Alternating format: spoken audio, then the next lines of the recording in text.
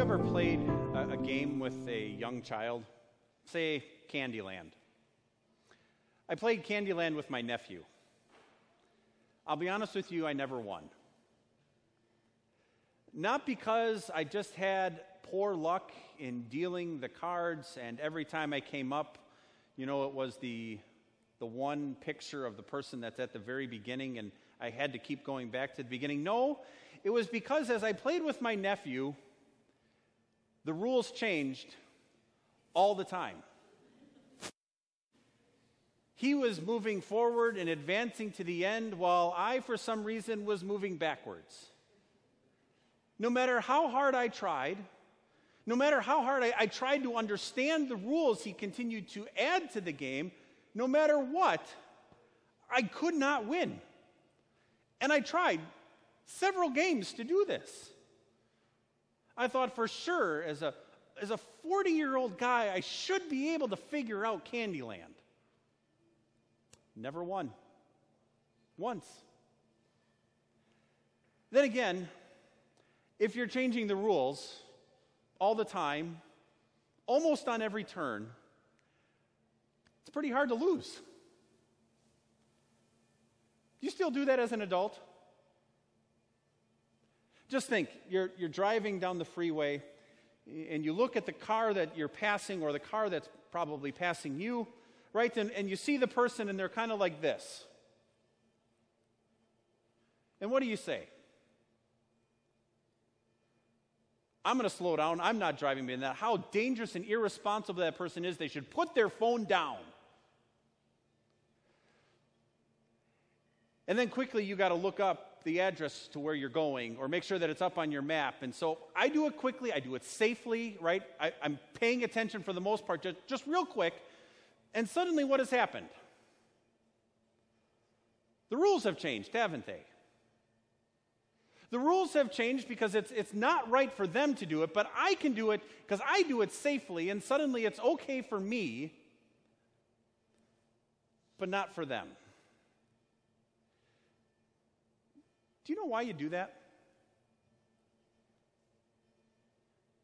I think it's because we like to pat ourselves on the back every once in a while and be able to look at others and say, well, I'm a little bit better than that. I don't sit on my phone while I'm driving and text out long emails or anything like that. When I do it, it's safe because I'm just a real quick moment doing it. Which makes me a little bit better in my own mind, or at least good, and not like that person. Right? And we do it in all different aspects and areas of life. We do it at school. We do it at work. We do it in our neighborhood. We do it with random people we drive by.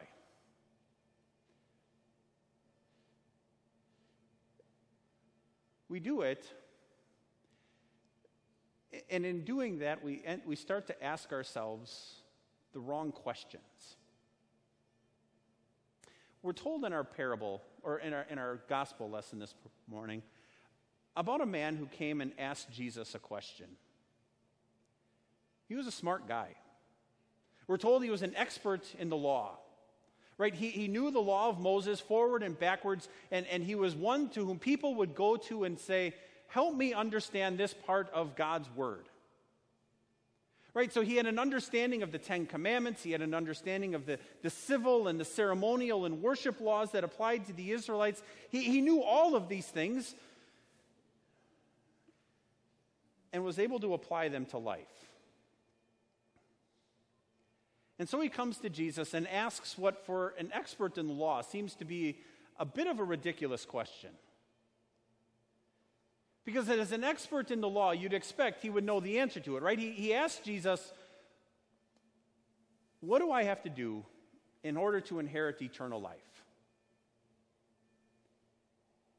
And Jesus says, well, what does the law say? What does God's word say, right? And the man says, well, love the Lord your God, right? And love your neighbor as yourself.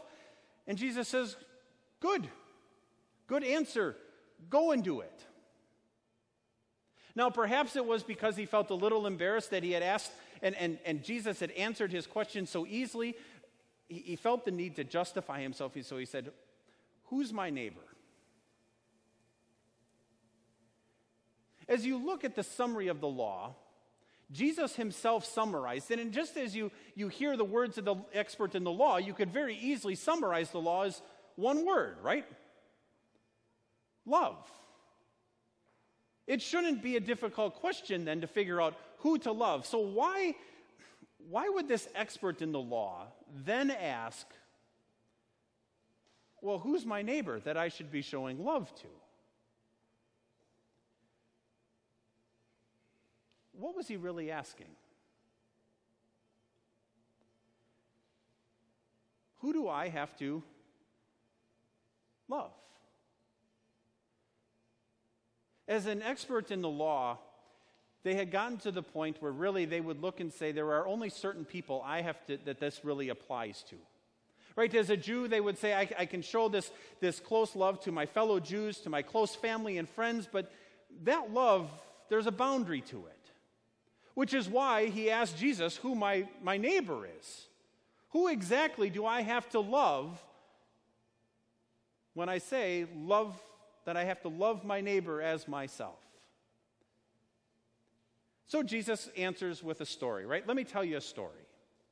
And the story is pretty easy to figure out, right? There's a Jewish man who's walking to Jericho. He gets ambushed on the way. He's left for dead. A priest, a Levite, walk by, they see him, and each one does the same thing, right? They cross to the other side of the road, they walk by and they don't help. Then a Samaritan comes along. Do you remember the relationship the Samaritans and the Jews had? They did not have one. Right? The Samaritans hated the Jews, and the Jews hated the Samaritans. It would be like seeing your worst enemy lying in the gutter, and what would you do? Do I help him? No, wait, do you know what they've done to me? And the Samaritan is the one that comes and he helps, right? He doesn't just help and bandage his wounds there. He takes him to an inn, pays all the expenses, and to the point where now at the end of the story, Jesus asked the expert in the law, which of them was the neighbor, right?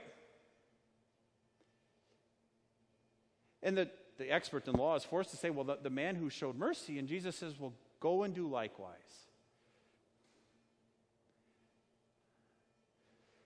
Love God. Love your neighbor.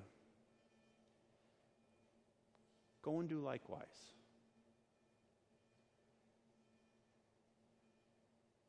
What the man wanted to hear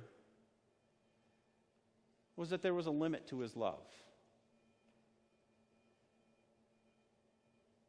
And what he heard from Jesus was what? There's no limit. Right? Jesus changes the question, doesn't he? He doesn't answer the man's question as far as who his neighbor is. In essence, he changes the question, well, who should you be a neighbor to? Right? The expert in the law would like to be able to say, you know what? I can be loving to these people. To my friends, to people I owe a favor to my relatives. And you know what? When you do that, how easy is it to love? It's easy to show people love, especially those that love you. Then the expert in the law could do what? Pat himself on the back, talk about how loving he is, how he loves his neighbor as himself, because, well, I've shown neighbors, to my family, to relatives, to close friends. I'm loving, I'm fulfilling God's law. And Jesus changes that perspective to one that says it's not a matter of who your neighbor is, but who you're going to be a neighbor to. Right? So that now you look and go, the expert in law might say, I have to be kind and loving to a Samaritan who hates me. The child of God today might say, do I have to be kind and loving to that person at school who's mean and has told lies about me? Who has made me the butt of their jokes? I have to be loving to them? I should be the one that shows love to the coworker who's taken all the credit for all that I've done. For the boss that handed me the pink slip and told me I was fired, even though I've been doing some pretty good work. I have to be kind and loving to the ISIS fighter who's killing innocent women and children and beheading my brothers and sisters in Christ. Loving to them? Right, you can go down the list and think of plenty of people that it would be really, really hard to love and be a neighbor to.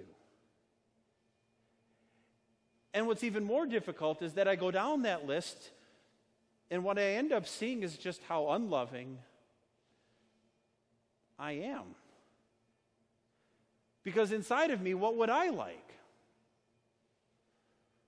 A limit to my love.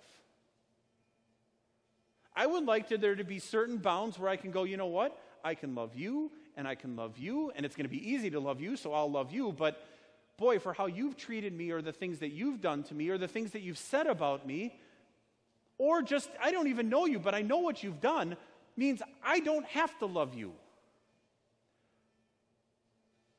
That's what we'd like, isn't it? Because that makes love really, really easy. But that's not the point Jesus is making to the expert in the law, is it? As he tells this story, he's pointing out to children of God that the love that we are to have as children of God is one where we love our neighbor, to anyone who is close to us. In other words, as I walk through life, my love isn't restricted to people that are easy to love or the people that are closest to me, but my love is for everyone I come into contact with, regardless of who they are and what they've done and how they react. And I hear that, and what I instantly feel is guilt. Because God's law begins to reveal just how unloving I am. I can begin to think of people who, because of how they've treated me, I basically blew them off. People who were unkind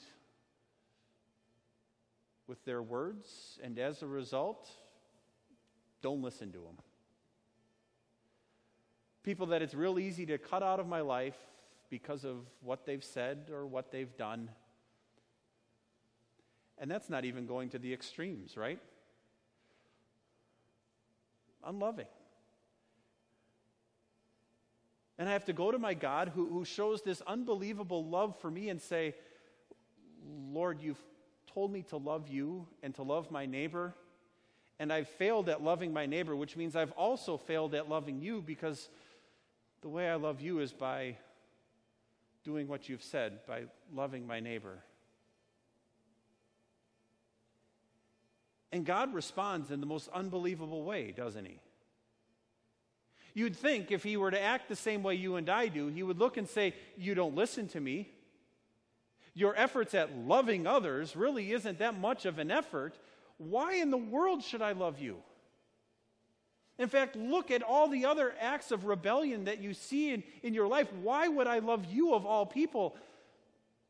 And that's when God comes to us and he says, when you were at your very worst, when you were sinners, God sent Christ.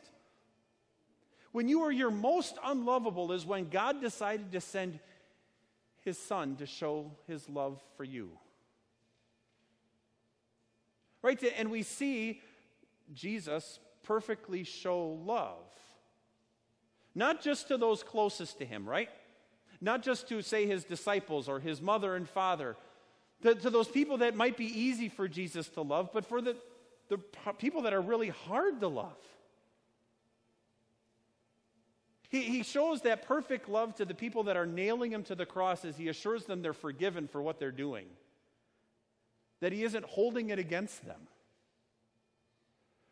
Right? He shows this perfect love for those that are standing nearby, to the criminal who had done perhaps unspeakable things, horrible things that were worthy enough to receive the worst kind of death sentence in the Roman Empire. love that assured him that he would see him again in paradise.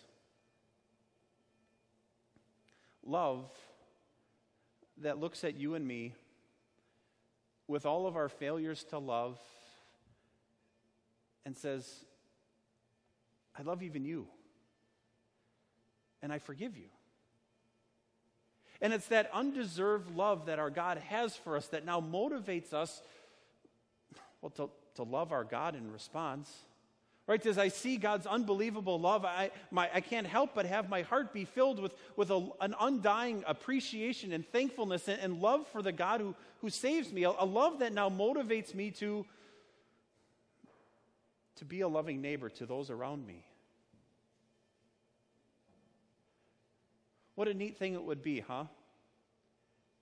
For as people, as they interact with us, to say, he or she always responds in love, regardless of what happens. Right? I see this person, and they treat her like she's dirt, and she responds with love and kindness and patience. This one person did this to this person, and he chose to respond in love. That's what God calls us to be, isn't it? That our lives are marked with Christ's love. Not just to those to whom it is easy to love, but to everyone. Because as children of God, we approach love in a different way, don't we?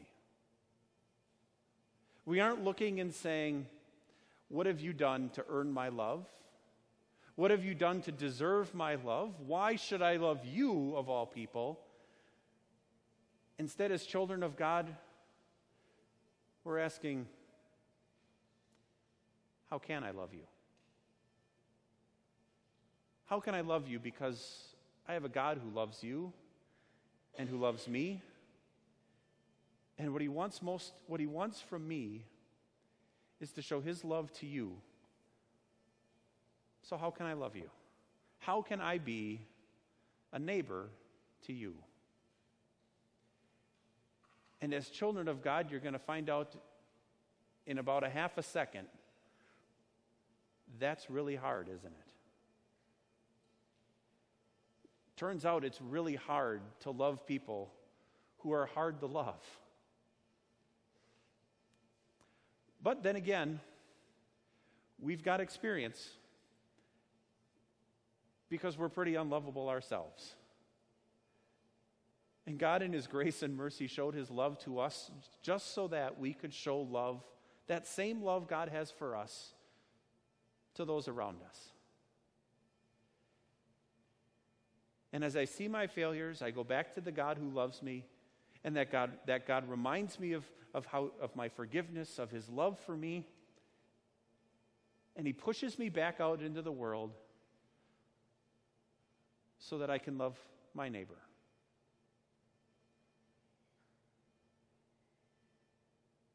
It's really hard to win when the rules change. Sometimes it's really hard to win when you know the rules. God told this man, this expert in the law, exactly what he needed to hear because all he was doing was constantly changing the rules so he could feel good about himself. And he laid out and helped the expert in the law see exactly what God's law was calling him to do. He's done the same for you and I, hasn't he?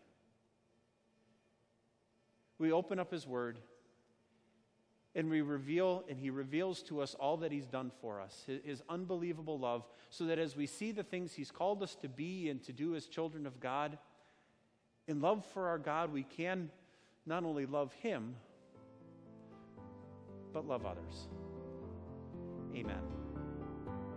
Our Savior Lutheran Church is located on the south side of Birmingham off Highway 280. We are on Donovan Valley Road, about 3/4 of a mile east of Treetop Family Adventure and Sports Blast. Our Sunday services begin at 10:15 with Sunday school and Bible class at 9 o'clock. We welcome visitors and hope to see you soon.